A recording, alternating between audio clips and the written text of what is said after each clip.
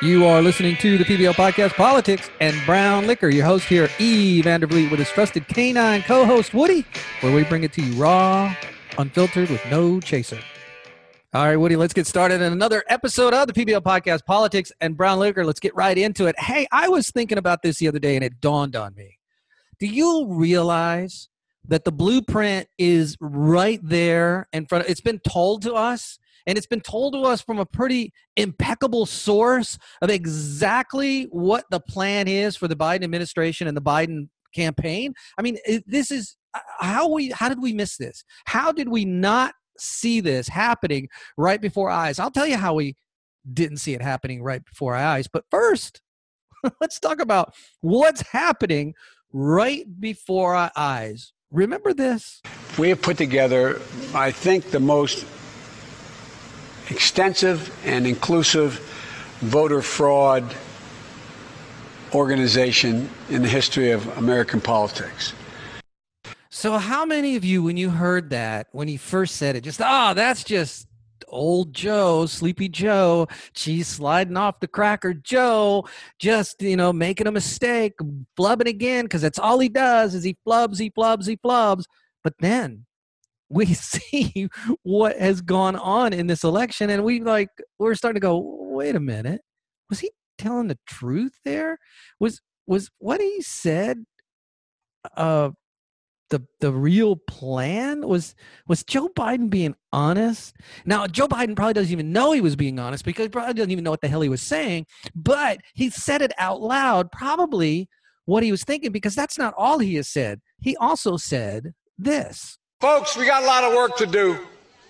I don't only need you to get me elected, I need you once I'm elected. So let me get this right. Joe has told us that he's putting together the largest voter fraud in history, right? He's got the largest voter fraud organization ever.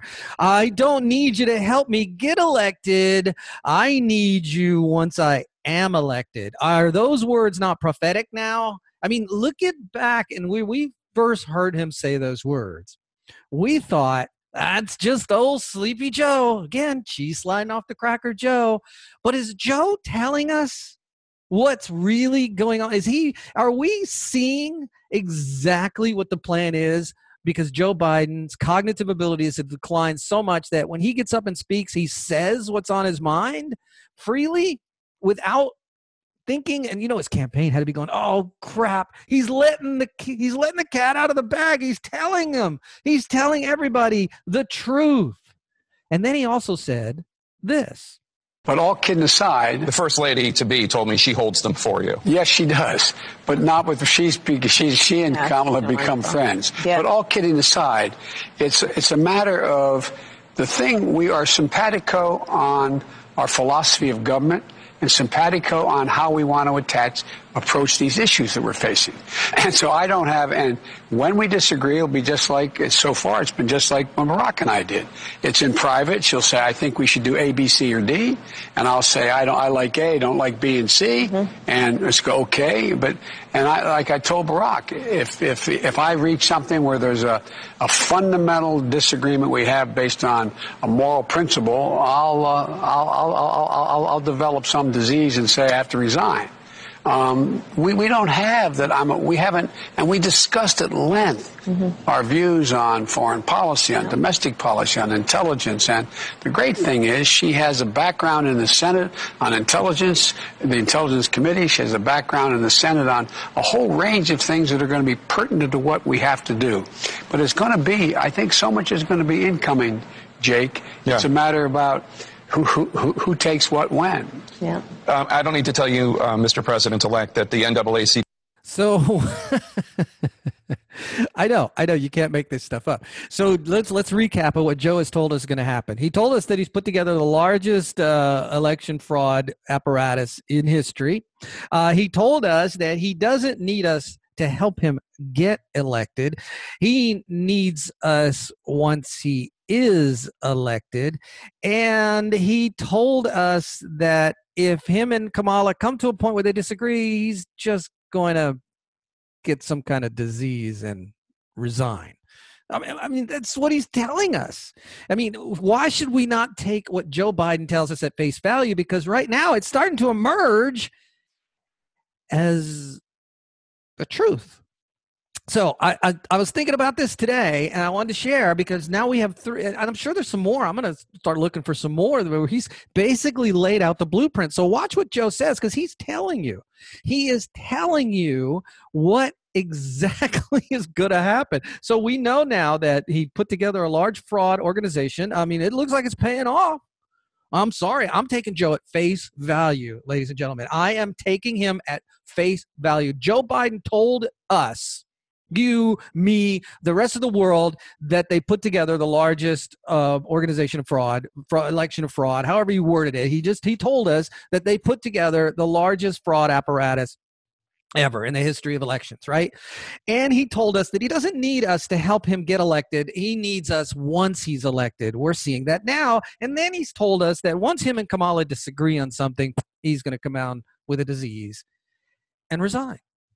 I guarantee you that is going to come true. I guarantee you. I don't have proof other than what Joe tells me, because Joe's telling me this. I mean, I'm not making this up. Joe is telling me this. I'm ready to take Joe Biden at face value. So he's told us all of these things already. So watch what Joe tells you, because he's letting the cat out of the bag, because honestly, that disease he's going to come down with is already impacting his ability to keep his mouth shut. So Joe Biden, let's take Joe Biden at face value moving forward as an honest broker, because he's laying it out, ladies and gentlemen. He's laying it out exactly what is going on and what's going to happen. I believe, by the way, that if Trump cannot pull this off and retain his presidency, I'm not even sure Joe's going to make it a year. I don't believe he'll make it to the midterms. They want him to make it to the midterms, because you think about the strategy of it all is you look at the midterm elections. What do the Democrats need? Well, they need to strengthen the House again, and they need to prevent losing. They're down to like 10 seats, right? I think they have a 10-seat majority. I could be off by 1 or 2, but they've got a very slim majority in the House. And if they lose that majority in the House, then all bets are off, man. They will not be able to enact the plans they want to enact. And if you look at the Senate race, Purdue's running a horrible campaign here in Georgia. I'm sorry. If you're on the Purdue campaign, reach out to me. My email is thepblpodcast.com, because I can share with you what you did to me and how I'm disenfranchised by your campaign. Have you done that with many other people? And to recap, for those of you who didn't hear, is I reached out to the Loeffler campaign, and I was contacted by the Purdue campaign because I wanted to help. And I was contacted by some guy. I don't know if his name is Sam, whoever. I couldn't understand what he said in the voicemail he left me. So when I called him, he said hello, and I said, "Hey, just want to make sure I get your name right. Is it Sam?" And the guy hung up. Just hung up. Didn't say anything else. Just hung up. Hey, I get it. He probably gets a lot of spam calls and crap like that. And then I called back, explained in the voicemail the confusion. Never heard from him again. And then Purdue doesn't go to the debate against Ossoff, and we saw what a disaster that was. I don't believe he's going to win. I'm sorry. I'm going to vote for him. Don't get me wrong. I'm voting for you, David Perdue. If you're listening, if anybody in the campaign is listening, I'm voting for David Perdue, because I don't want the Democrats to get the Senate. But the guy's running such a horrible campaign. It's such from the top down is how culture is in any organization. And from the top down, if this is your culture, David, you got a problem, and you're going to lose to Jon Ossoff, an empty suit who will rubber stamp, by the way, the left. He'll just rubber stamp. Ossoff is a rubber stamp. Now, Warnock, he's scary. He's a radical leftist, and I think Loeffler has a better chance of beating Warnock than Perdue has a better chance of beating Ossoff. But I digress. So if the Democrats get control of the Senate in 2022, what they're gonna want is they're gonna want to strengthen that, because if they get control of both houses of Congress right now, they have the House of Representatives. If they get control of the Senate, it's going to be by a slim majority. It's a slim majority in both houses if they can pull it off and get control. So in 2022, it's so vital to the Democrats that they retain the control of the House, both houses of Congress. So they'll probably keep Joe stumbling along up until the midterm elections. And I guarantee you, if he makes it that long after the midterm elections, he'll be gone. He'll come down with the disease. It'll be health related. We know it. I mean, come on. He's already told us. He's already told us the plan. We got the plan. All he's got to do is have one disagreement with Kamala Harris, and I'm going to come down with the disease and resign. And that disagreement could be something about a bowel movement, I'm sure. It could be something simple. But, I mean, this coming from a man who chases dogs around his house naked and falls and hurts his foot. So we're told. So believe what Joe tells you. By the way, yeah, if I believe what Joe told me, that means, yeah, he was running around his house naked chasing his dog. Ew. Anyway, I just had, it just came to me. I'm like, holy crap, Joe has been telling us all along what the plan is. We might as well believe it and listen to him. So let's move on. Some other things. There's been a lot of stuff in the news that's happened with the election, by the way. So let's talk about that, and let's kind of do some quick hits on all this stuff. This from the Washington Times. Arizona Supreme Court agrees to weigh election challenge. So the Arizona Supreme Court is going to hear the Trump campaign's challenge. So we'll see where it goes. We've seen the Supreme Court in other states hear this as well and knock it out. Now, that is actually a good thing in regards of getting to the Supreme Court of the United States, because we've got to go through the lower courts to get to the Supreme Court. Now, speaking of the Supreme Court, this from Breitbart, Kobach, Texas case challenges election directly at Supreme Court. So on Monday, just before midnight, the state of Texas filed a lawsuit, and that's Monday, December 7th, by the way, that is far more important than all of the others surrounding the presidential election of November 3rd. So let me read a little bit from this story, and we see what's going on here. I told you this week is going to be the week. This is a fireworks week. If anything's going to happen, it's got to happen this week.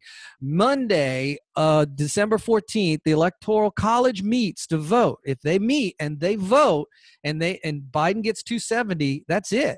I mean, the only way to reverse it at that point, and it really is through impeachment, because once he is president-elect officially, because he's not right now, then all bets are off. I mean, it's a whole different ballgame to remove Biden from the presidency and Harris from the possibility of becoming the president and all that stuff. Once the Electoral College meets and votes, per the Constitution, law of the land, even if the election is fraudulent, after that fact. So the idea is you got to either prevent the Electoral College from meeting or prevent Biden getting 270. Either Trump gets 270 or neither gets 270, and then it goes to the House.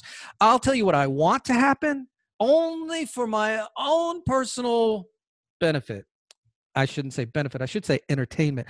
I would love to see this go to the House. I would absolutely love this. This, ladies and gentlemen, would be history right before our eyes, that we would witness the process play out as this is written in the Constitution, so hundreds of years ago, right? I mean, this would be an amazing thing to be a part of, to be alive when one of our presidential elections, it hasn't happened since the late 1800s, goes to the House for a vote. I mean, I'm sorry, I know it's selfish.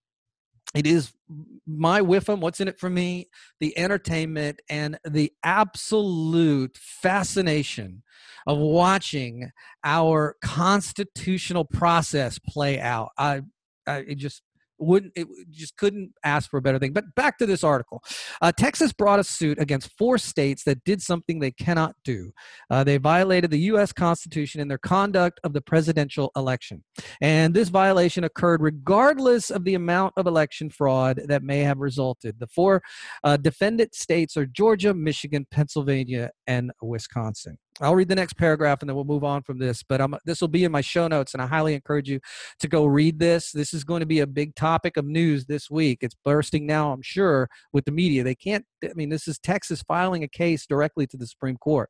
Now we'll see if the Supreme Court takes it. That's going to be the next challenge. But the second paragraph, Texas filed the suit directly in the Supreme Court. Article 3 of the Constitution lists the small number of categories of cases in which the Supreme Court has original jurisdiction, quote unquote. One of those categories concerns controversies between 2 or more states. Texas suit is exactly that. The Supreme Court has opined in the past that it may decline to accept such cases as at its discretion.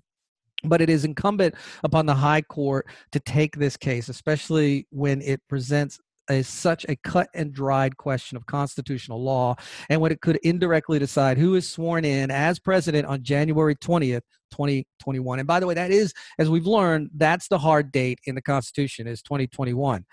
Okay, so here's the good news. The good news is, as I mentioned before, the Supreme Court justices are divvied up by districts of who gets what state. And that Supreme Court justice that has that particular state, it's a district or circuit, I think is what they call it. It has that particular circuit or circuit assignments, is the one that will decide whether or not this case goes to the Supreme Court or not. Well, it just so happens that Sam Alito has the circuit that covers Texas. That is good news for not only the Trump campaign, but for those of us that feel there has been some election fraud. So in a nutshell, what Texas has done is gone directly to the Supreme Court saying, hey, according to the Constitution of the United States, this impacts us as well. So we're filing suit against these four states because they didn't follow their own processes in place for the election. Now, there's a lot more detail in here. I'm not going to get into it. I want to wait and see, will the Supreme Court even take this case?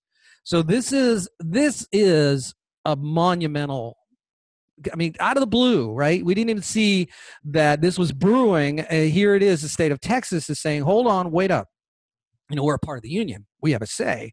So we want to argue that there's been some election fraud in these four states. Now, again, from the article, a couple of more things I will read from the article. So the Texas suit is clear, and it presents a compelling case. The four offending states each violated the U.S. Constitution in two ways. First, they violated the Electors Clause of Article 2 of the Constitution when executive or judicial officials in the states changed the rules of the elections without going through the state legislatures. The Electors Clause requires that each state shall appoint its presidential electors in such manner as the legislature thereof may direct. So to talk about that just a minute, this is very important. Now, one thing I saw somebody ask, wait a minute, you'd have to do this across the country. Every vote would have to be equal across the country. No, every vote has to be equal within each state because each state sets its own rules. That's per the Constitution of the United States. So what they're arguing is let's say Pennsylvania, if half of the state use this set of rules and the other half use this set of the rules, that is not constitutional. That's their first argument.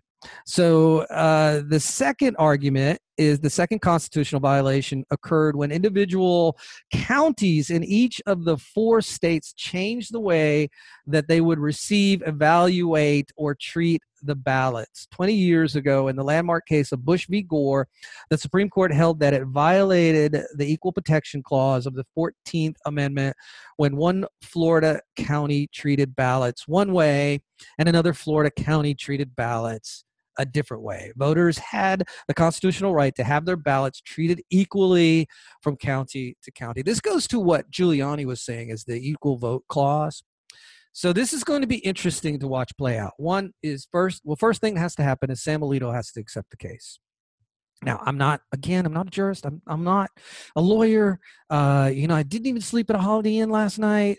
But I do know that he can reject it and he can accept it. And he can reject it by saying it's got to go through the lower courts first. We've seen that in the state of Georgia, which I'll get into just a second here. But this will be fascinating to watch and see what plays out. So go Texas.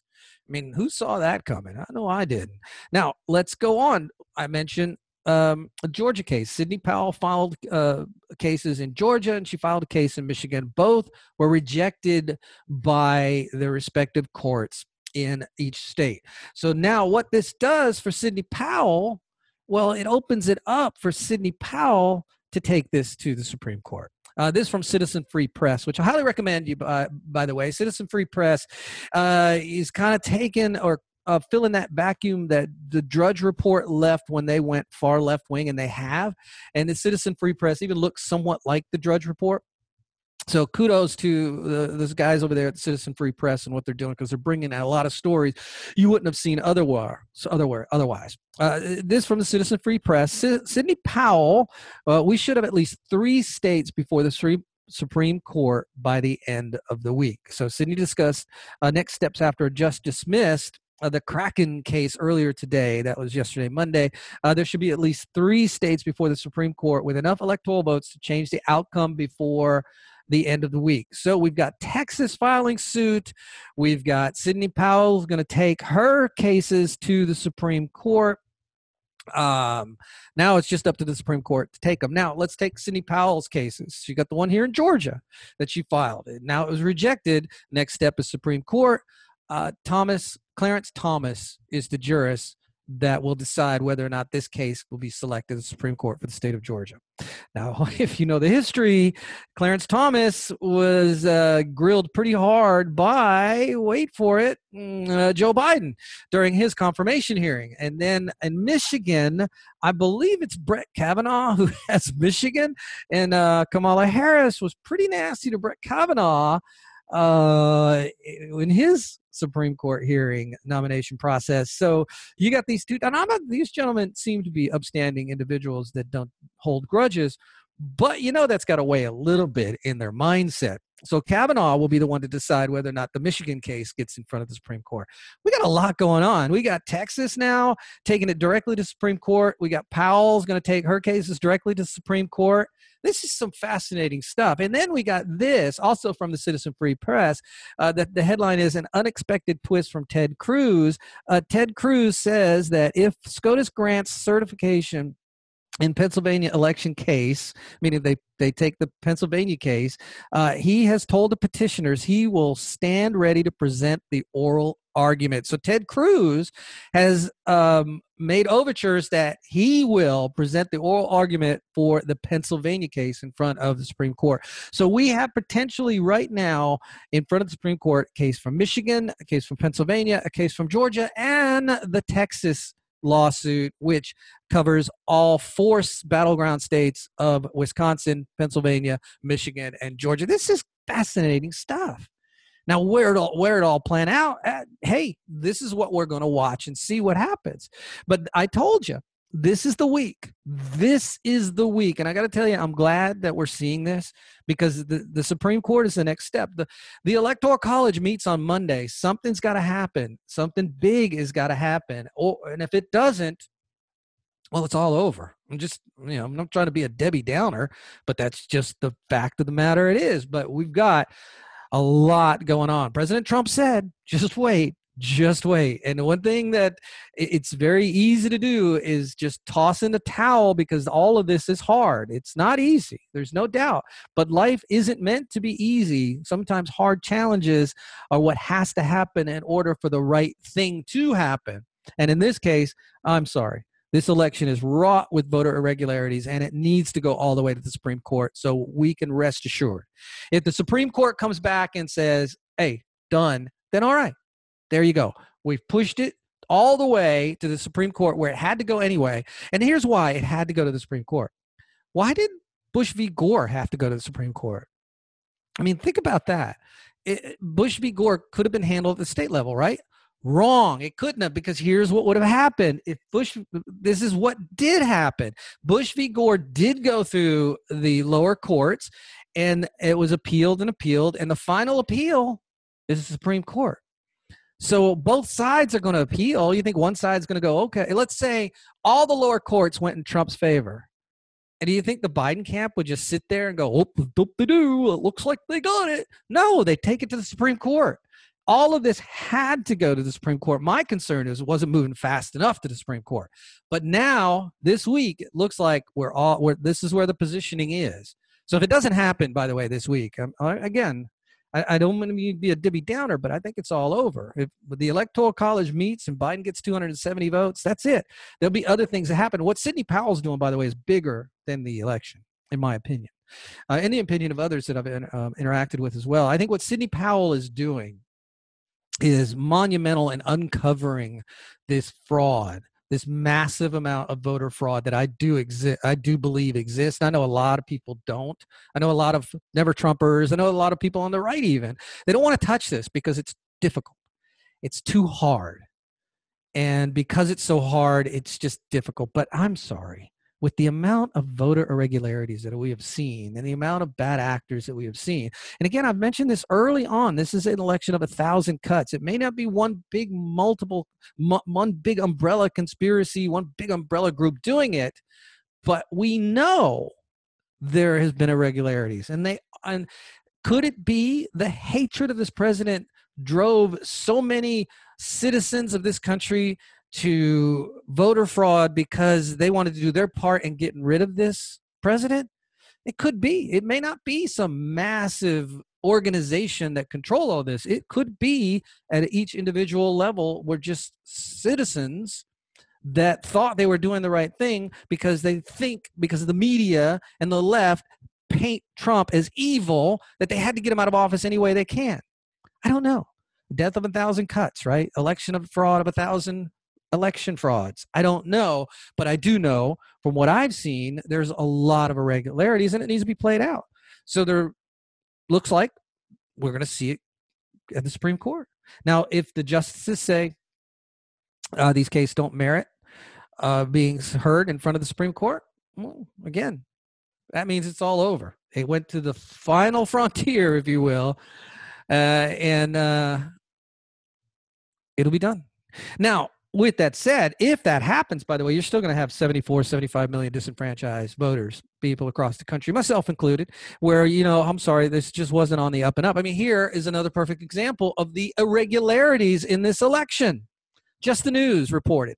Company that audited Dominion machines in Georgia has for years overseen testing of its voter software. So in other words, the company that audited Dominion is the company that's friendly with Dominion. The technology company that last month performed an audit on Dominion voting system machines in Georgia has for several years overseen testing of Dominion's software, federal records indicate. Okay, so if they've overseen the testing of the software, are they going to really come back and say, well, we messed up when we tested it. We missed it. They were adding in these algorithms and stuff. So it's the fox guarding the hen house is the analogy. Total sham. And again, Raffensperger, our Secretary of State, has, maybe a nice guy. I don't know Brad Raffensperger. I mean, I voted for him, but he's had a lot of missteps here, and this is not going to be forgotten in 2022. I mean, he's going to have to do a lot to repent from these missteps, if you will. But he should have brought in an outside auditor. I mean, he should have seen this. But then again, he's a Secretary of State of a pretty large state. We have 10 million people in the state of Georgia. He should have maybe done a little more due diligence on Dominion and rejected them outright. Foreign company based, world headquarters out of Toronto. Yeah, there are ties to Smartmatic through their purchase of Sequoia. You got this frothing at the mouth leftist lunatic Dr. Coomer, who works for them, who claimed, allegedly claimed on an Antifa conference call that he's made effing sure Trump won't win. Yeah, they should have did a little more due diligence on Dominion, because these ties, by the way, there's news story after news story in the last number of years of how Dominion is maybe a compromised entity, and they're the ones that are counting our votes. So I don't know. Now, moving on. We'll do some quick hits here. Gingrich had a great one-liner I wanted to share with you. This is hilarious. This is from PJ Media. Tyler O'Neill reported this December 7th, 2020. Gingrich, Republicans have to turn out more votes than Stacey Abrams can steal. Oh, that's rich. That's classic. And there's a lot of truth to that, because Republicans always have to turn out more votes than the Democrats can steal. It's been like that for years. They've just taken it to a whole nother level, allegedly, based on some of the voter irregularities that we received. But what a great line. And if you're not familiar, in Georgia, Stacey Abrams is the failed gubernatorial candidate against Brian Kemp. And Stacey Abrams, to this date, from what I understand, has still not conceded the election. I mean, she kept running around saying she's the rightful elected governor when she wasn't. But she actually ran. I was talking to one of the local state legislatures here in Georgia. She ran a pretty effective get out the vote campaign. I mean, and she's been using that apparatus here in the election too. But there's been some issues, but I won't get into those. Where she's under investigation for bringing in outside voters. There was a story a couple of days ago that I don't have in front of me, so I don't want to go over it. But anyway, Stacey Abrams has been a force to be reckoned with here in the state of Georgia in getting out the vote for the left. Now, my worry about this is Gingrich tongue-in-cheek comment aside, because it's really funny, is in 2022, Kemp, our current governor, is up for re-election, and he's been taking a beating on this election. He recently, the video has been released where he's in front of a Chinese flag talking about a Chinese business here in Georgia. And I get it. You know, all states want to drive business to their state.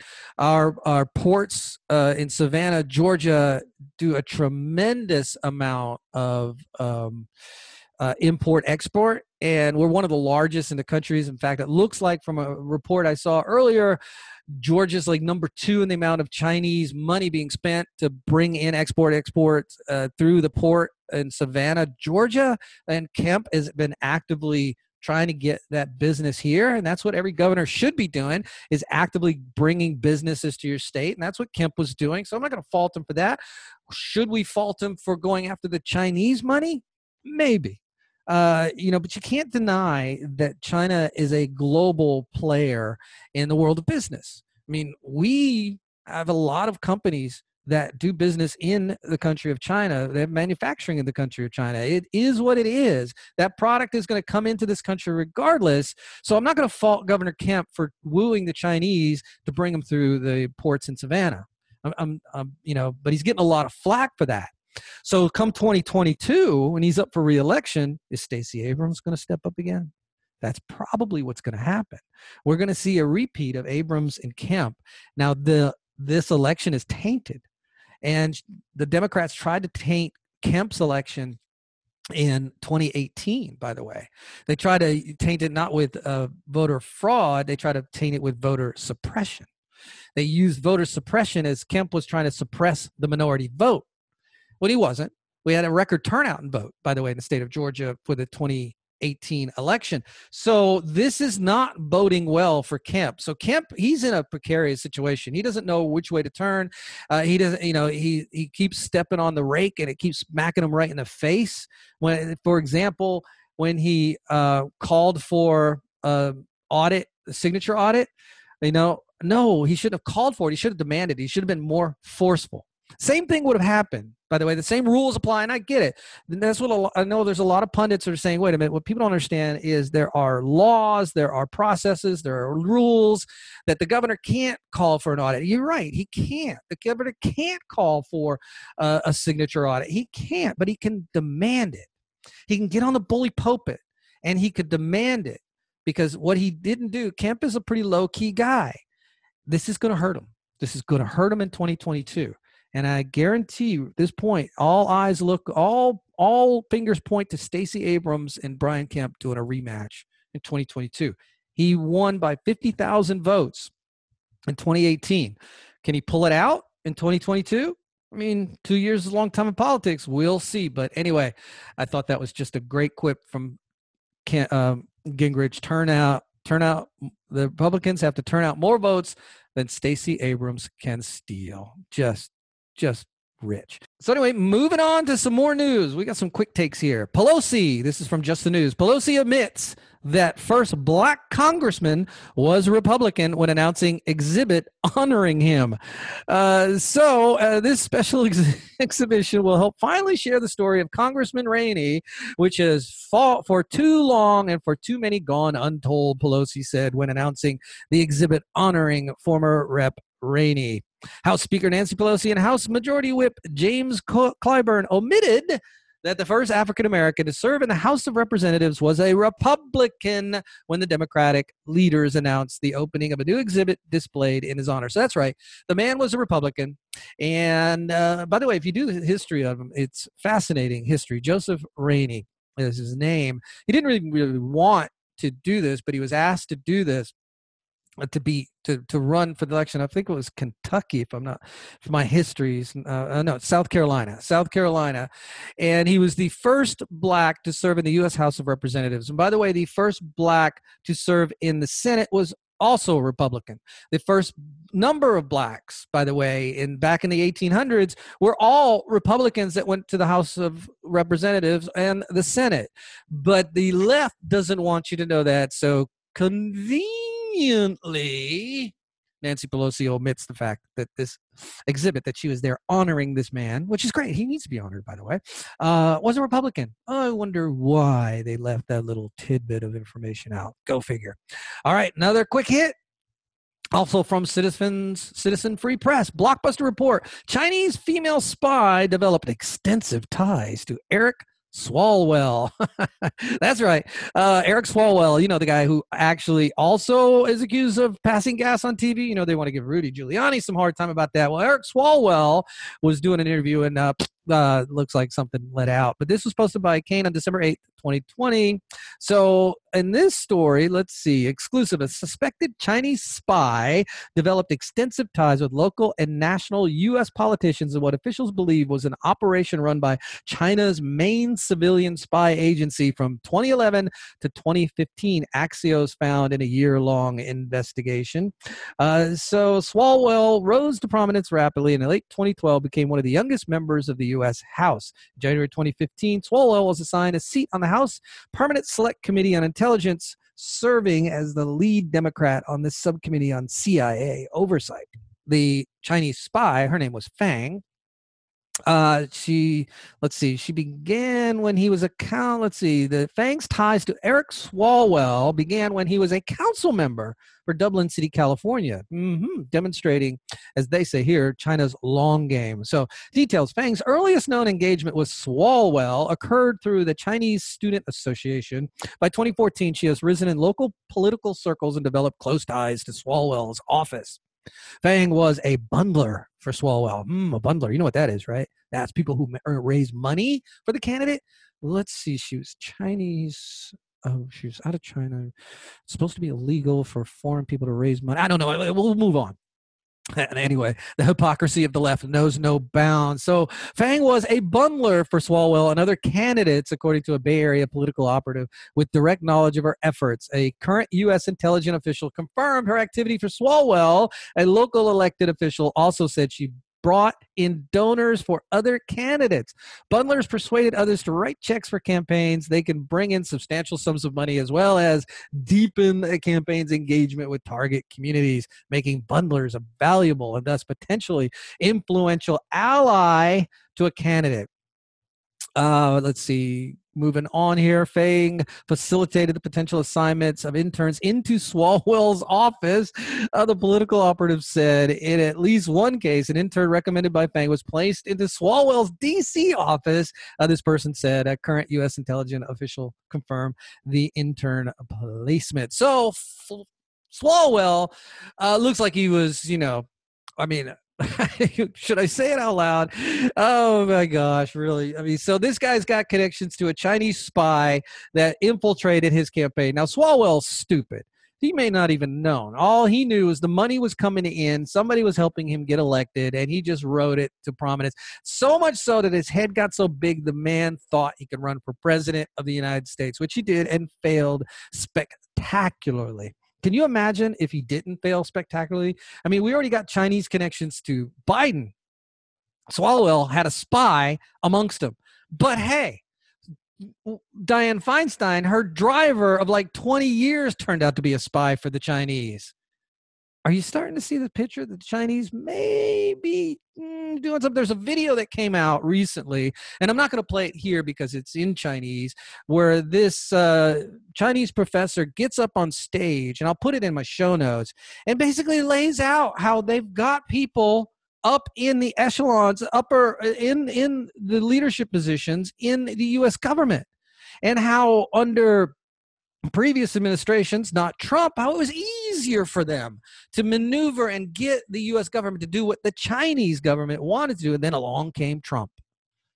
And all of that changed for them. Trump would not toe the line, the Chinese line. So this guy admitted, and it's since been taken down in Chinese social media, by the way, he admitted that the Chinese had people embedded within the U.S. government, and they were helping grease the skids, so to speak, but helping the U.S. government do things that the Chinese government wanted. And now we got Biden. They love it. The Chinese love it. So I've been talking about the Chinese Communist Party for a while. So we see here Swalwell allegedly had a Chinese spy in his mix. Dianne Feinstein had one in her mix. I mean, and then this guy gives this presentation, this Chinese professor who says his contacts in the United States tell him all these things of what's going on, and that now under Trump, all that's changed. So you start to see why the Chinese wanted Trump out and wanted Biden in. I mean, we've already got reports that Biden's son, Hunter, where is Hunter? Anybody see him? Anybody, I haven't seen Hunter. Anybody seen Hunter? Anyway, that Hunter scored this $1.5 billion deal with the Chinese after flying to China with his dad on Air Force Two. Oh, yeah. Yeah, it's not corruption when they do it. It's not hypocrisy when they do it. Again, going to the top of the show today, watch Biden. Listen to what he says. Take what he says at face value. He will let it slip. They're going to try to keep Biden away from the press, but he will let it slip. One last story. We'll end this segment today. I saw this morning. This is from andmagazine.com, and the headline is, "Welcome to Crazy Town. Seattle introduces bill to legalize crimes of poverty." I didn't make that up. I didn't make that headline up. Seattle introduces bill to legalize crimes of poverty. So let me read from the article and just tell you how crazy the left has gone. How far off the deep end the left has gone. Once upon a time, Seattle was one of my favorite cities. And by the way, I used to live in Seattle. It is a lovely city. I haven't lived there in many decades, but it was a lovely city. This is from the article. This guy waxes on a little bit, so I'll give him his due because he wrote very well. Situated as it is beside the beauty of Puget Sound, with the Cascades in one direction and the majesty of the Olympic Peninsula in the other. It is placed in one of the world's most beautiful locations. The climate also is enviable, never too cold, never too hot, perhaps a bit damp, but nothing compared to the nearby rainforest. Wandering through Pike Place Market was a magical experience then, and it was. I lived there as a kid. I loved it. Beautiful city. I used to go to Pike Place all the time. My buddies and I, we'd get on a bus because transportation was great, and we'd go down to Pike Place, just hang out, just bunch of kids just hanging out, no money, but we were able to get around. Wonderful city. Anyway, the article goes on. Not anymore. Seattle has gone mad, lost to the inherently irrational progressive agenda that is raging across the United States. Nothing makes sense. Nothing is logical. It is as if the madness of Alice's Wonderland had come to life all around you. Witness the ongoing consideration of a bill by the Seattle City Council, which will make it impossible for the city to prosecute crimes of poverty. If approved, the ordinance would excuse and dismiss, effectively legalizing misdemeanor crimes committed by any offender who could show, and this is what you can show, if you can show this, you're going to get off this crime, who could show symptoms of drug addiction, no medical diagnosis necessary. You just have to show symptoms of drug addiction. Hunter Biden, go to Seattle, get away with a lot. Symptoms of mental disorder and poverty that the crime was committed to meet an immediate and basic need. Now, I got a lot of people that listen to the show in Washington State. If you live in Seattle, an area, you need to go to your council meetings, and you need to do whatever you can to put a stop to this. This is madness. You are rational. Now, most people who listen to the show are rational conservatives, and they see the decline in the United States and are worried about it and want to do something. If you're watching this on YouTube, a lot of times, some of the times, not a lot of times, there's some leftists that get through, and you probably think this is fine, but it's not. Here's what's going to happen, and I know it's going to happen because this is human nature. This is what's happened. It's happened time and time again. So if you have symptoms of a drug addiction, and there's no medical diagnosis necessary. If it looks like you have some kind of drug addiction, whatever crime it is, gone. So you go in and you go into Macy's.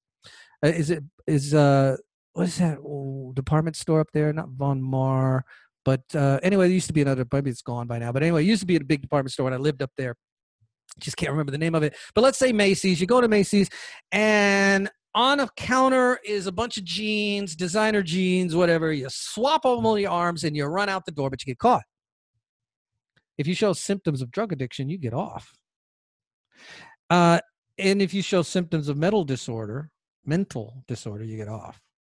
Now, the favorite one here, the one that's going to cause them the most grief, is all the drug addicts are going to start shoplifting like crazy, by the way. They're just going to go crazy because they know they can get off. This one, poverty that the crime was committed to meet an immediate and basic need. So if you're hungry and you don't have any money, you got to eat.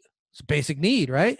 You go to the grocery store, start making some food. Start grabbing some food and walk out. Hey, you're stealing. You can't have that. I'm hungry. I don't have any money. This is a basic need. This is not stealing. What's going to happen is going to be it's going to be chaos if they pass this. So if you live in the city of Seattle, you need to go to your council meetings. You need to go thwart this. Fight this. I mean, the law of unintended consequences that are going to come out of this are going to be enormous in the city of Seattle. It almost to the point where it may be an unlivable city. And the progressive cities like Seattle and San Francisco, what you're doing to your cities is just it breaks my heart. I used to live in Seattle. I used to live in the Bay Area around San Francisco. Didn't live in the city, but lived around the city. Originally from Orange County, around where Los Angeles is. And, all of these beautiful areas have been taking a hit from the left because the left have these ideals, these unicorn ideals, these utopian ideals that just defy human nature. People like discipline. Children like discipline. You take discipline away, you're going to have chaos, and that's what they're going to have in the city of Seattle if this passes. Thank you for listening to this episode of the PBL Podcast, Politics and Brown Liquor. Again, please do like, follow, share, give us a 5-star rating, and subscribe to our social media channels. Really need you to subscribe for our YouTube channel. You can find us at Politics and Brown Liquor. It's also in my links on my website, the PBL Podcast. And I need you, if you're listening to this on Apple iTunes, to give us a follow and a subscription, and give us a 5-star rating. It helps move us up in the algorithms to keep the show going. Again, each week we keep increasing the numbers, but we can't do it without your help. So if you're finding us for the first time, please like, follow, subscribe, share, and give us a 5-star rating. PBL Podcast, Politics and Brown Liquor.